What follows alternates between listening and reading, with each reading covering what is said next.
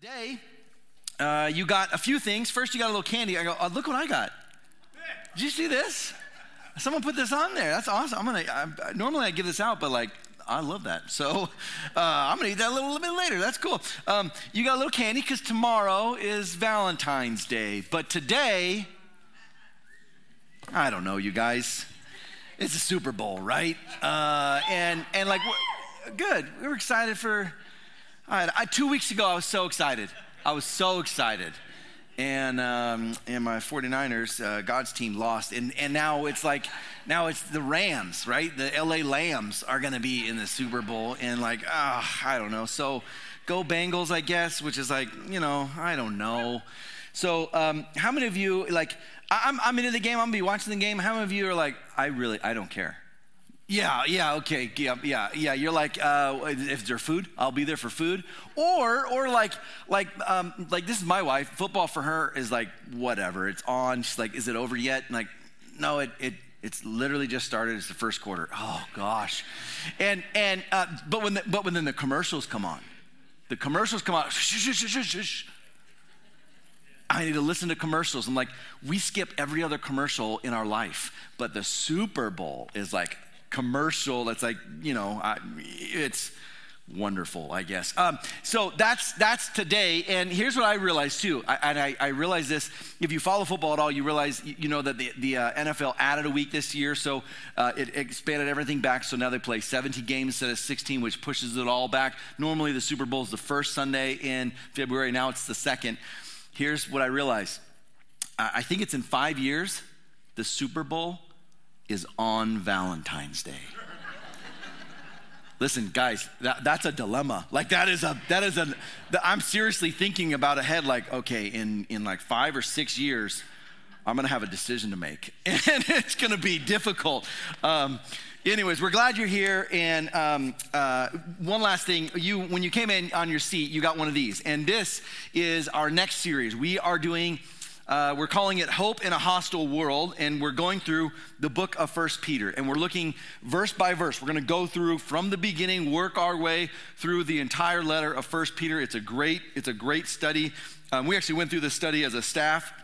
And now we're gonna preach on it and say, as a church, let's go through it. And so this is an invite card. Now, before, if you remember our invite cards, we kind of had a light bulb moment this last week. Normally, you get your little, postcard size thing. And we're hey, go invite people. And then I don't know why we didn't think of this earlier, but no one carries around postcard size pieces of paper anymore, right? Does anyone carry I got a stack of them in my pocket right now. No, right? But you do carry, what if we did what everyone has done decades ago and we make them smaller to fit in your wallet or your, purse or whatever, business card size, years. It's been years. Why didn't we think of this? So we now, the goal isn't that you have this on you at, you remember to take this in the morning in case you find someone or invite someone, but to say, you know what, take a couple, put them in your wallet, your purse, and if the time ever comes up, you're having a conversation with someone and it makes sense to invite them to church, boom, you bust this sucker out. It's already ready to go. It's already on your person, and you weren't even thinking about it. You're oh, that's right. I have an invite on me always. So take these, take as many as you need, and invite people. I'm excited for this series we go through 1 Peter as he talks about having hope in a world that is just chaotic. It is not applicable at all to what we're experiencing in life ever, but turns out actually it totally is. So that starts next week. We're excited for that. But today we wrap up our series on contentment, and if you remember week 1, 2 weeks ago, we talked about this equation of contentment that Paul gives us, and it's rejoicing through everything plus praying for everything equals peace in everything. And Paul talks about rejoice in the Lord always. Again, listen, in case you didn't hear me, again, I say it, rejoice. And then he says, don't be anxious about anything, but instead, through prayer and petition with thanksgiving, present your requests to God, and the peace of God will guard your hearts and minds in Christ Jesus. And he talks about how instead of worrying, we should focus and pray for everything and in everything and through everything. And then this peace this peace we can actually get. And then last week, Pastor Andy talked about contentment is found when we align our thoughts and our actions with God, that what we think about and do and focus on. Paul says, whatever is good, whatever is lovely, whatever is pure, think about these things. We align what we do and our lives with what God wants for us. And we know we have this saying that we use in culture today, garbage in, garbage out, right? Like what you put in you and your life and your mind and your eyes and your experience and like your thoughts, like the stuff you put in, oh, what do you know? It's like also the stuff that like comes right back out. And we see this in kids, right? If you raise kids, I mean, like whatever you say in your house, listen, be careful. Whatever you say in your house, they will say in other people's houses. and like, because whatever goes in, we just naturally, that's what comes out. And so Paul talks about focusing then on the stuff you want to be influenced by, on the good. We all know this. We're very influenceable people, and we can be influenced. And some of us, like, that's our thing, is like, you would say like, oh man, if I had a flaw, if you could point something out, it would be maybe I'm a people pleaser, right? And maybe there's a lot of us if that's what you would say, like, oh man, I know, I have a hard time saying no. I struggle with it. I want to make everyone happy. And so what can easily happen is we become influenced by those around us. And so what Paul is saying is, so you pre-decide what influences you. And let that be what you focus on. This morning, he's going to continue through this incredible chapter in Philippians. It's one of my favorite in Scripture. And he's going to talk specifically now about contentment as is relying on God to meet your needs. And we're going to look at an aspect of contentment that is a little different and a little odd. And we're going to look at the role of generosity and how generosity has a really important role in our happiness, our joy, our contentment, and how and what we're going to see in the words of Paul and the life of Paul is that what he says is not what you hear in culture today. It is simply not what we're told we should be pursuing to achieve or experience or gain happiness. In fact, what Paul is going to tell us is the exact opposite of what we're told in society today. What we're told today is what I would say is this never-ending cycle of what I would call purchased happiness. Here's what purchased happiness looks like. It begins as a cycle. It begins when you're little, when you're really little, when you're 1.5, 2 years old, when you first start learning words and you're able to speak words. I remember, our kids' first words and then first sentences, and like, what an incredible time. And as soon as they can start understanding words, we see this cycle of purchased happiness kick in. These words then get replaced by these TV shows, right? We watch TV shows and it's got like wonderful colors and characters and animals and dogs and cats and Peppa Pigs and like all kinds of creatures in the world, and our kids are drawn in by these things, and they become their best friends, and they're thinking about them, they're talking about them, they learn the songs, and like they take it all in, and then what we see is that all of this is centered around a mini TV show within the TV show. We call those commercials. And that all of it is centered around advertisements. And here's what they do. It just so happens, what a coincidence. The very advertisements that the kids see are the very toys of the show they're watching. And what do you know? They gotta have it. I need that new pig or that new truck or that new train or the new character that is in the show. I don't have that one. I have all the other ones. And they learn from an early age that here's the deal. If I get the stuff, I'll be happy. And then what happens is there's new stuff, a new show, a new person, new character, a new theme, a new thing to buy, a new princess, and I gotta have that one now, my old one, and my old one doesn't work anymore. And you'll even see your kids do this. My kids did this, like, hey, but you have like 3 of those cars. What's wrong with those ones? Those are the old ones. I want the new one. You got that one last week. Like, I know, but there's a new one now, a new color. And it's like, I gotta have that now. That's what I want. And what happens is they start associating the stuff that they can get with joy, with happiness. And here's the problem, ready? You never graduate out of that. Now, listen, you and I, we're not like watching TV shows and a toy commercial comes on, we're like, oh my gosh, I gotta have this. I gotta have this new thing. I can't believe it. I can't believe, like, now they have like ice cream flavored Play-Doh. Let's do it. You're not doing it. Your kids are, but you're like, no. But the process doesn't change for you. You just get a little more mature. And what happens is now the advertisements for you focus not on like the new toy or the thing that like, if you have this, now it's about comfort. It's about ease of life. It's about removing things from your life. This product will solve this issue.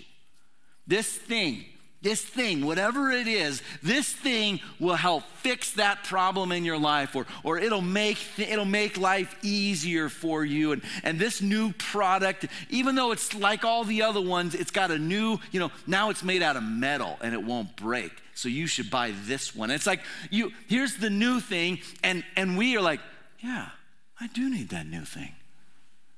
And all of a sudden we're drawn into it, and it works, and we want to, all right, I got to get the new thing or the new device. Like I'm going to guess most of us, if not all of us, have a phone either in our pocket or wallet right now. And you're like, you know what? It's probably time to get a new one. Why? Because there's commercials about the new ones. And like, here's what they promise. It'll be easier, and here's what it really is. Ready? It's status. It's purchased happiness and purchase status. This is the reason like the new iPhone comes out and everyone's like, the new one, it's got like 12 cameras on it now. And like, look at this. Like, I don't even want to touch it. It's so expensive, but like, I got it, right? And you're like, oh, wow, you're so cool. We don't ever graduate out of this purchased happiness. We think that it's gonna continue to fill us up. And like what happens is like this is what I love, especially the products that are like the same thing that they've always been. It just says new and improved. New and improved, like a bar of soap. Bar of soap's been around for what? I don't know, 1,000 years, right? I don't know. How long Irish Spring has been a thing for forever. I don't know anyone who uses it, but like, I see it right there, new and improved. And my first thought is, well, why didn't you fix it before? Like, why'd you wait until now to improve it instead of making the original that good? And we get sucked into it. And here's what happens. We get the new one and it doesn't work and we're not happy. And then there's a new car or a new model or new technology, a new thing. And we get that one and it's cool for a little while and then it's outdated. And we get the new one. And then what happens is we die. We call that life. And we're always wanting to get the new thing. And really, seriously, some people their entire life chase happiness this way. It really is the new next thing. And I'm going to continue like the bigger, better, the house, the car, the whatever. And then they get to a point where they look back on their life and say, man, I think my priorities might have been wrong. I think I might have missed it. And I actually never did get happiness. That's this process of purchased happiness, that like if I just buy more stuff. And what we're going to see from Paul this morning is something completely different. He cracks the code, so to speak, of this cycle of purchased happiness. And instead, he's going to tell us something completely different, completely opposite. And it actually is the secret to real contentment, to true joy, to true happiness. Here's what he says in Philippians chapter 4, verse 10. We continue from where we left off last week. And it says this: I rejoiced greatly in the Lord that at last You renewed your concern for me. Indeed, you were concerned, but you had no opportunity to show it. Paul takes joy from this Philippian church that now they can demonstrate concern for Paul, and he wants to be careful not to offend them as though like you didn't care about me before. He says, actually, no, hold on. It isn't that you weren't concerned before. It's just you didn't have an opportunity really to partner with me. You didn't have an opportunity to share your concern with me, but now you do, and I greatly rejoice in this fact, that you're able to do this. I have great joy. This is one of the only times in Scripture where Paul talks about having great joy. Not just joy, but great joy. And then he continues, he says this. Now hold on now. I am not saying this because I'm in need. Let me clarify here. I'm not saying this because I need stuff from you. For here it is, I have learned to be content whatever the circumstances. I know what it is to be in need, and I know what it is to have plenty. I have learned the secret of being content in any and every situation, whether well-fed or hungry, or whether living in plenty or in want. He lets us in on this secret, and he literally says this in the Greek. I've learned this secret of contentment. I've learned what it means to be content in any situation, whether I have a lot or a little, whether I'm well fed and I'm like, oh man, I feel good. Like I'm going to guess probably later today, a lot of us are like, I am well fed with terrible, not well food, but it tasted really well. And I've also learned, he says, to be hungry, to know what it is to not have food. I've been in all kinds of situations, to be in plenty, to be in want. And here's what I've learned. I've learned the secret of contentment. And he hasn't told us what it is yet. He's just said, I've learned it. I figured it out. And actually in the Greek, so the New Testament was written in Greek, and so he's writing this in Greek.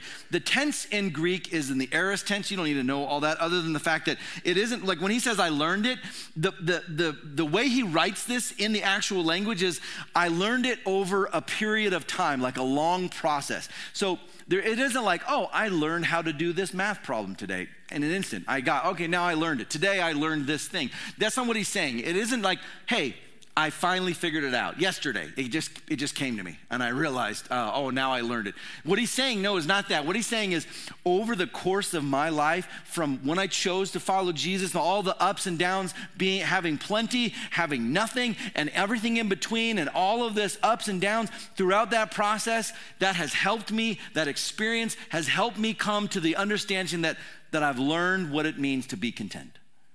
It took life for me to learn this. It wasn't overnight. This was a process. And I've learned this secret. He could say this, Paul broke the cycle. This purchased happiness, this idea of getting the next thing, the more stuff to find joy, fulfillment, he breaks it. He discovered the key that everyone is trying to sell you. And here it is. It's actually one of the most famous verses in Scripture.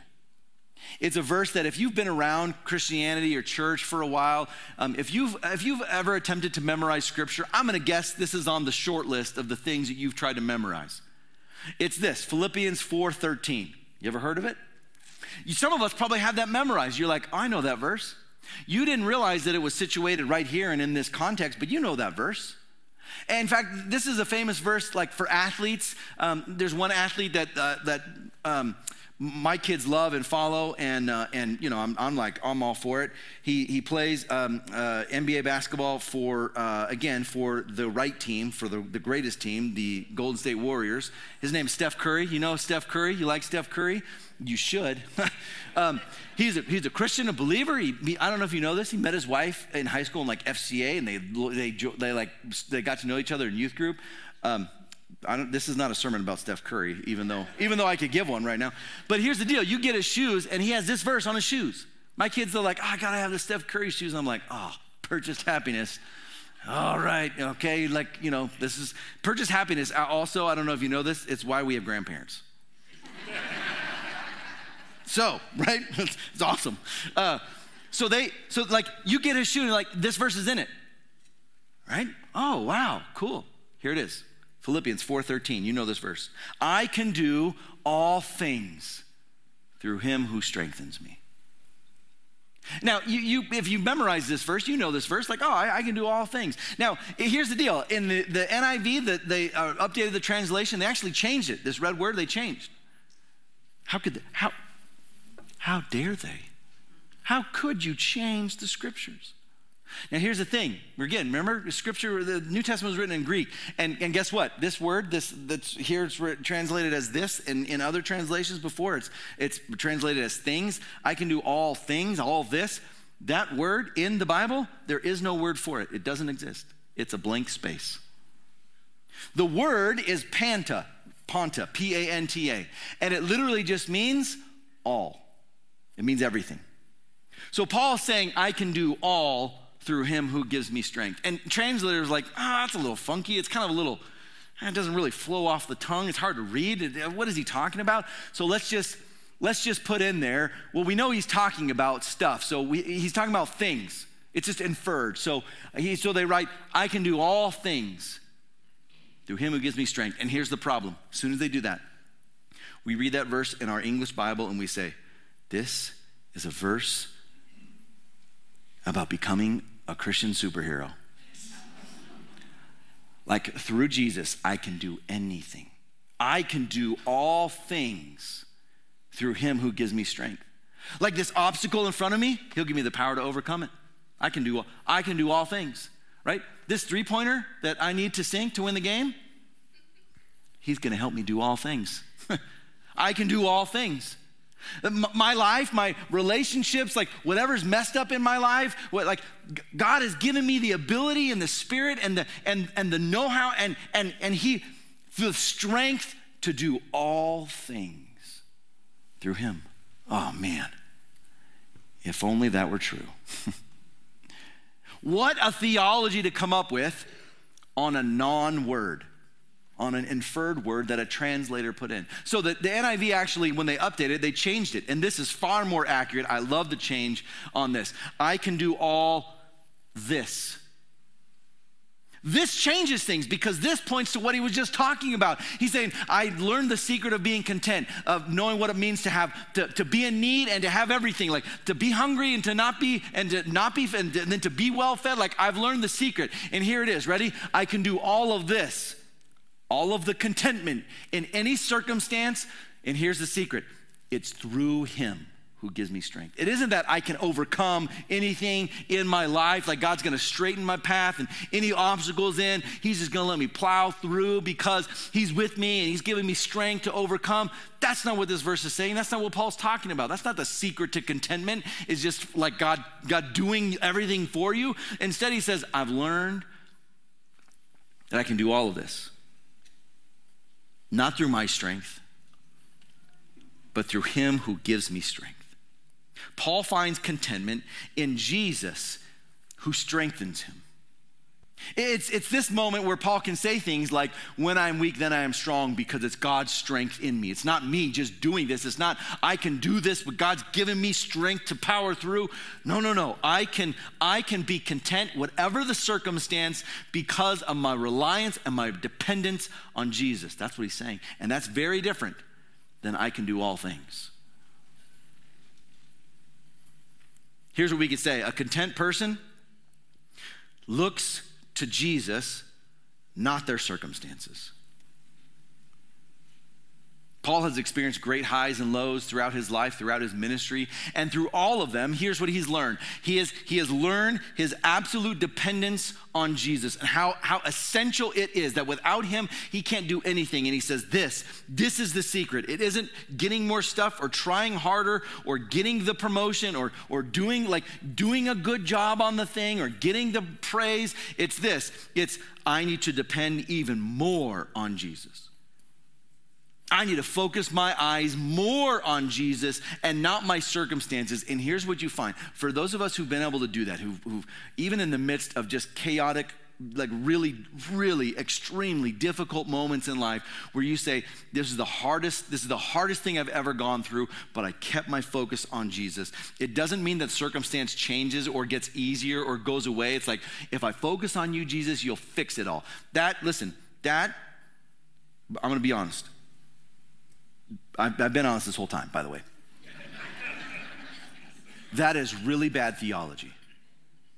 That if I focus on Jesus, he'll fix everything for me is terrible theology. And here's how we know it's really bad theology. Because when we look at the lives of people who followed Jesus, it didn't work out that way for them. When we look at, there's a guy named John the Baptist, right? You know how his story ended? He was beheaded at the wishes of a belly dancer. It's a good way to go out. They do this dance and she asked for his head and they're like, okay, all right, God, I'm focused on you. You should change my circumstances. Oh, nope. Didn't work. All right, but you know what? I bet though, okay, that's one instance. I bet it gets better for the other disciples. I bet it will work out for them. And then you start realizing and follow their life and you like, oh, they all were killed for their faith. I bet it's better for Paul. Oh, he's killed for his faith. Okay. But then when we get to the early church, like when the church starts, then God's really gonna make things better for them. Oh, they started dying for their faith. Okay, so wait. It can't be if I focus on you, you'll fix everything. You'll make it easy for me. Rather, what happens is when you fix your eyes on Jesus, your circumstances, listen here, your circumstances now lose the ability to scare you. That they actually no longer can control your fear of them because I'm looking at Jesus. And whatever happens doesn't mean it's good. It doesn't even mean it's trivial. Like this can be really, really bad, hard, difficult stuff. But it does not mean that it steals your joy. Because I'm focusing on Jesus and I'm rejoicing in the Lord always. Again, I say rejoice. I'm gonna focus on you, even especially in the midst of chaos and difficulty. I focus on you. A content person looks to Jesus, not their circumstances. Now, Paul could be done. He could finish here and it would be, all right, Paul, awesome. We got it. Okay, he's not done. There's another element of this secret of contentment that he's gonna share with us, and it's this. A content person understands that generosity leads to blessing. Now, if I'm honest, even as I'm typing that up and prepping for today, I don't know if you know we do that. We try to think ahead of time what we're going to say up here. I'm writing this and I'm like, oh man, blessing, like generosity leads to blessing. This is starting. Like this feels a little prosperity gospel, a little bit of the stuff that we hear on TV that we're kind of, I don't know. And I feel that. I'm like, all right, I don't want to, we're not that. I don't want to preach that. But I also want to be careful we don't just the pendulum swings completely the other way. And so here's what we're going to do. We're going to talk about generosity leading to blessing because Paul talks about generosity leading to blessing. So what does this tell us? It's actually so incredible and so brilliant, but we get it wrong. It's not about buying things that we find ultimate joy. It's not purchased happiness. But what we could say is that contentment isn't buying more things, but rather giving our things away. That contentment is found in the act of generosity. It isn't about getting something in return. It isn't as though we're saying, hey, listen, you want God to bless you? You want him to bless you? You want him to really bless you? I need you to tithe more. There are churches that say that. You probably maybe even sat in sermons that they've said that. Hey, listen, listen, God wants to bless you. Unfortunately, he needs you to make the first move. Oh, that sounds spiritual. Listen, if anyone ever says that, you walk out and you say, Pastor Brandon would be very upset with you right now.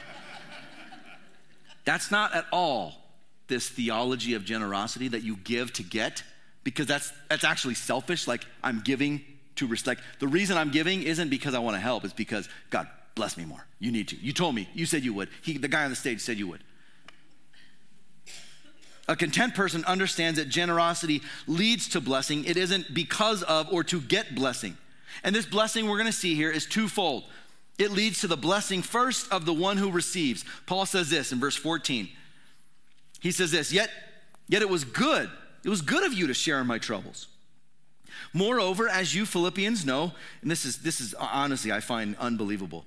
In the early days of your acquaintance with the gospel, when you guys first decided to follow Jesus and you became a new church, when I set out from Macedonia, not one church shared with me in the matter of giving and receiving. Okay, now we're talking about finances and specifically generosity and support. And Paul says this, there's not one church that helped me. What? How's that even possible? Listen, how's that even possible? Like, think about, we're a church here, and like, imagine the Apostle Paul showing up and be like, all right, guys, I'm going to set out on this mission trip, and it's the Apostle Paul, and we're back then, and it's like, man, this is the guy, right? This is the man, and he's like, all right, so I'm going to do this. I'm going to go here and start these churches. All right, and I could use some support. And we're like, oh, man, good luck. And that's what he said. Every church, like, there was no church who supported him. I can't, that's so crazy. And then he says this, except you only. This is the only church that said like, all right, Paul, we're in. All right, what do you need? You need support, you need literally finances, the matter of giving and receiving. All right, we're in. And then he says, for even when I was in Thessalonica, you sent me aid more than once when I was in need. Like this is a regular thing. This wasn't a one-time deal. You guys have been in partnership with me from the beginning. And it's a reason that he says in them, he greatly rejoices, like more so than anyone else, because this is personal. Like they have a personal place in his heart because they supported him when others didn't. And so he's now going to speak to them about generosity and contentment, and he's so overjoyed. And remember, he's in jail writing this, and he's like, I'm so happy. I take great joy in the Lord because of you guys. That you supported me. And then here's the kicker. This next thing has the potential to change your view of generosity. It did for me when I had this conversation with, when I was still a younger Christian and having a chat with a pastor about this. It doesn't just lead to the blessing of the one who receives. It leads to the blessing of the one who gives. Let's look at what he says. Paul is very clear now in verse 17. He says this, now remind you, not that I desire your gifts. He says, listen, it's not, I want to be very clear here. I'm not doing this for the stuff. I'm not in ministry or sermons or preaching, or I'm not doing this to get stuff here. I'm not in this that like I desire your gifts. And then he says this, what I desire though is not your stuff. I don't want your gifts. What I want is that more be credited to your account. He uses, throughout the next few verses, he's going to use this financial language to set up this illustration as though God is like actually making transactions with them. And he's saying, here's what I want. It's not that I don't need your money. I don't need your stuff, because remember, I told you, I have the secret to contentment. Whether I have or don't have, I'm content. I'm fine. I'm good. You're the only ones who gave, and I'm so thankful, and it has helped. And he's going to say, I want to put it to use. But listen, it's not that I wanted this, but here's what I did want. I wanted you to have a closer relationship with God. I wanted you to experience through generosity more of him. And then he goes on to say this, I have received full payment. Like the money you gave, I've got it all, and then I have more than enough. Like what you guys sent was like, you were generous. It is too much. You were so generous. I am amply supplied now that I've received from Epaphroditus the gift you sent. Like literally the financial gift you sent, I got it, and I'm overwhelmed. Like it's more than enough. I'm amply supplied for all of my stuff. Like you guys, you came through. And then he says this gift that you gave, they are a fragrant offering, an acceptable sacrifice, pleasing to God. That this gift, the giving of the gift is actually, he says, an act of worship. That the very act of giving, he says, this is going to be pleasing to God as a fragrant, like God smelling this sacrifice and this gift is going to say, oh man, they did it. It's so, what a wonderful act of worship. And he says, and my God will meet all your needs according to and then he flips this financial language on its head, according to the riches of his glory in Christ Jesus. And listen, you gave out of your, the possessions you have, and now guess what? God's gonna give you out of the riches that he has. And it's not more money, it's not more stuff, but what he's gonna give you is this glory that is found in Christ Jesus. He's gonna meet all your needs according to his riches. Now, if we're gonna compare, all right, who wins out on this? Can I outgive God? Or is God saying hey, I'm gonna pour out, I'm gonna meet your needs from my glorious riches? I think that's the better position to be in. To be a receiver of God's blessing and meeting of our needs.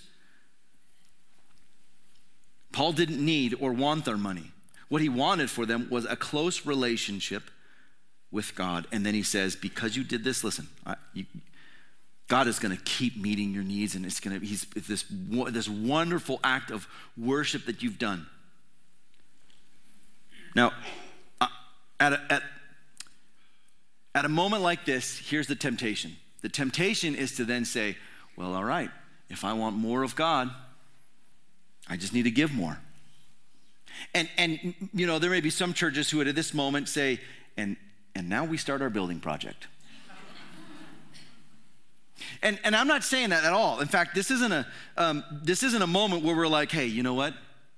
So because of this, you should give more to your church. No. It isn't. I honestly can say, like Paul, this isn't because we desire your gifts. Hey, you just need to give more. Although maybe you've sat through sermons or been in churches where it is hey, a little more. Offering second time, run it through a second time.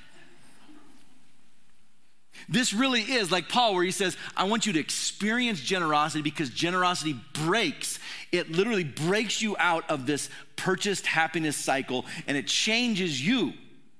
And it changes your experience of God and the circumstances around you. All of a sudden it's and some of you know this, if you're really good at giving and that's your gift and you just love it and maybe it's your love language or spiritual gift and it's not mine. So giving is I'll give, I think a perfect example, none of you are getting my Snickers.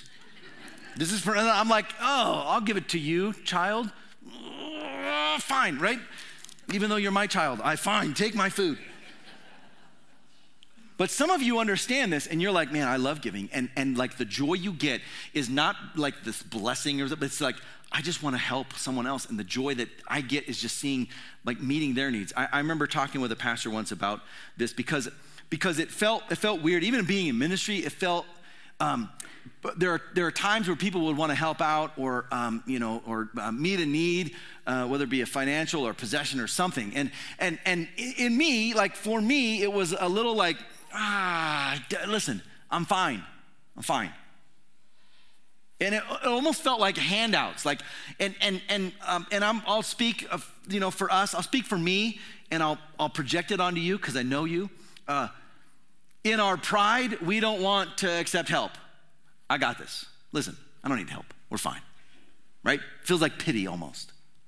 And I remember talking with a pastor once because I talked about someone wanted to give me a gift, and I was like, no, it's probably no, I don't need it. No, I don't need help. It's fine. We'll figure it out. And I denied it. And he's like, okay, Brandon, let me help you out here. It's not about taking handouts. He goes, you got to swallow your pride a little bit here. It's not the goal isn't that you just oh man, I just need help. I need help. When you refuse or deny someone the ability to help or to give in some way, you are actually denying a blessing for them. You're actually denying God pouring out blessing on them. That you actually denied them the ability of experience what it's like to be generous. And to be generous for a purpose, and especially if it's a purpose larger than themselves, and it's to help other people, and if it's for the gospel, you're actually denying their ability and their experience to grow closer to God. So part of learning to allow people to exercise their gift of generosity is recognizing that this is actually for their spiritual formation as much as it is to meet your needs. What? Now I felt bad, like I need to make some phone calls and get some people to send me some gifts. Paul realized this and he recognizes this. Contentment is relying on God to meet your needs. And it's found in the abundance of God's glory in knowing Jesus, and out of that abundance, He will meet our needs. And part of the secret is learning to be generous, and not just financially.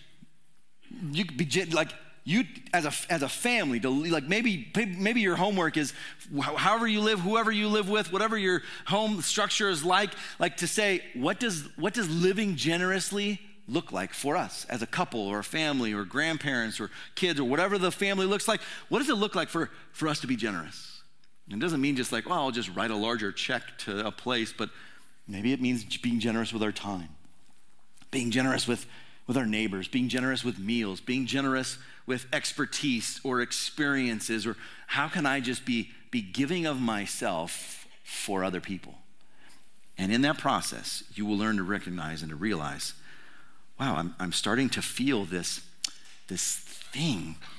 I think it's called contentment. I'm actually really joyful, like in the act of giving and helping. Wow, this is the happiest I've ever been. You, at that moment, you like Paul have experienced and understood the secret of contentment. So would you do this? Would you stand with me as we worship and pray to the Lord, seek him together? So Lord, we do come before you and acknowledge and worship you and thank you for this, for Paul and this insight and this that comes directly from you, Holy Spirit. That the secret of contentment isn't purchased happiness, but it's breaking that cycle and instead saying, we're gonna focus our eyes on you, Jesus, not our circumstances. And we're gonna understand the role of generosity in our lives. How it helps us break out of this purchased happiness cycle and it actually brings about joy. Help us, Lord, as we continue to seek you and follow you. Help us this week to be more generous with our time, with our stuff, with us, with ourselves, with those around us. We pray this in Jesus' name. We worship you.